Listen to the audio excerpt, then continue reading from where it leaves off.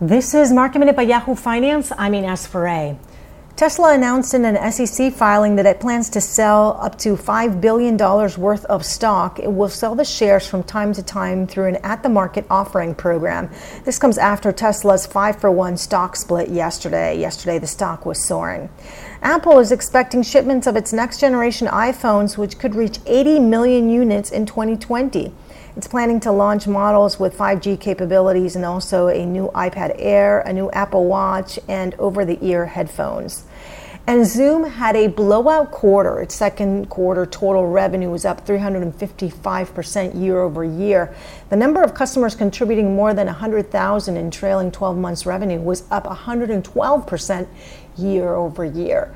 The stock is soaring to new highs today. For more Market Minute news, head to yahoofinance.com.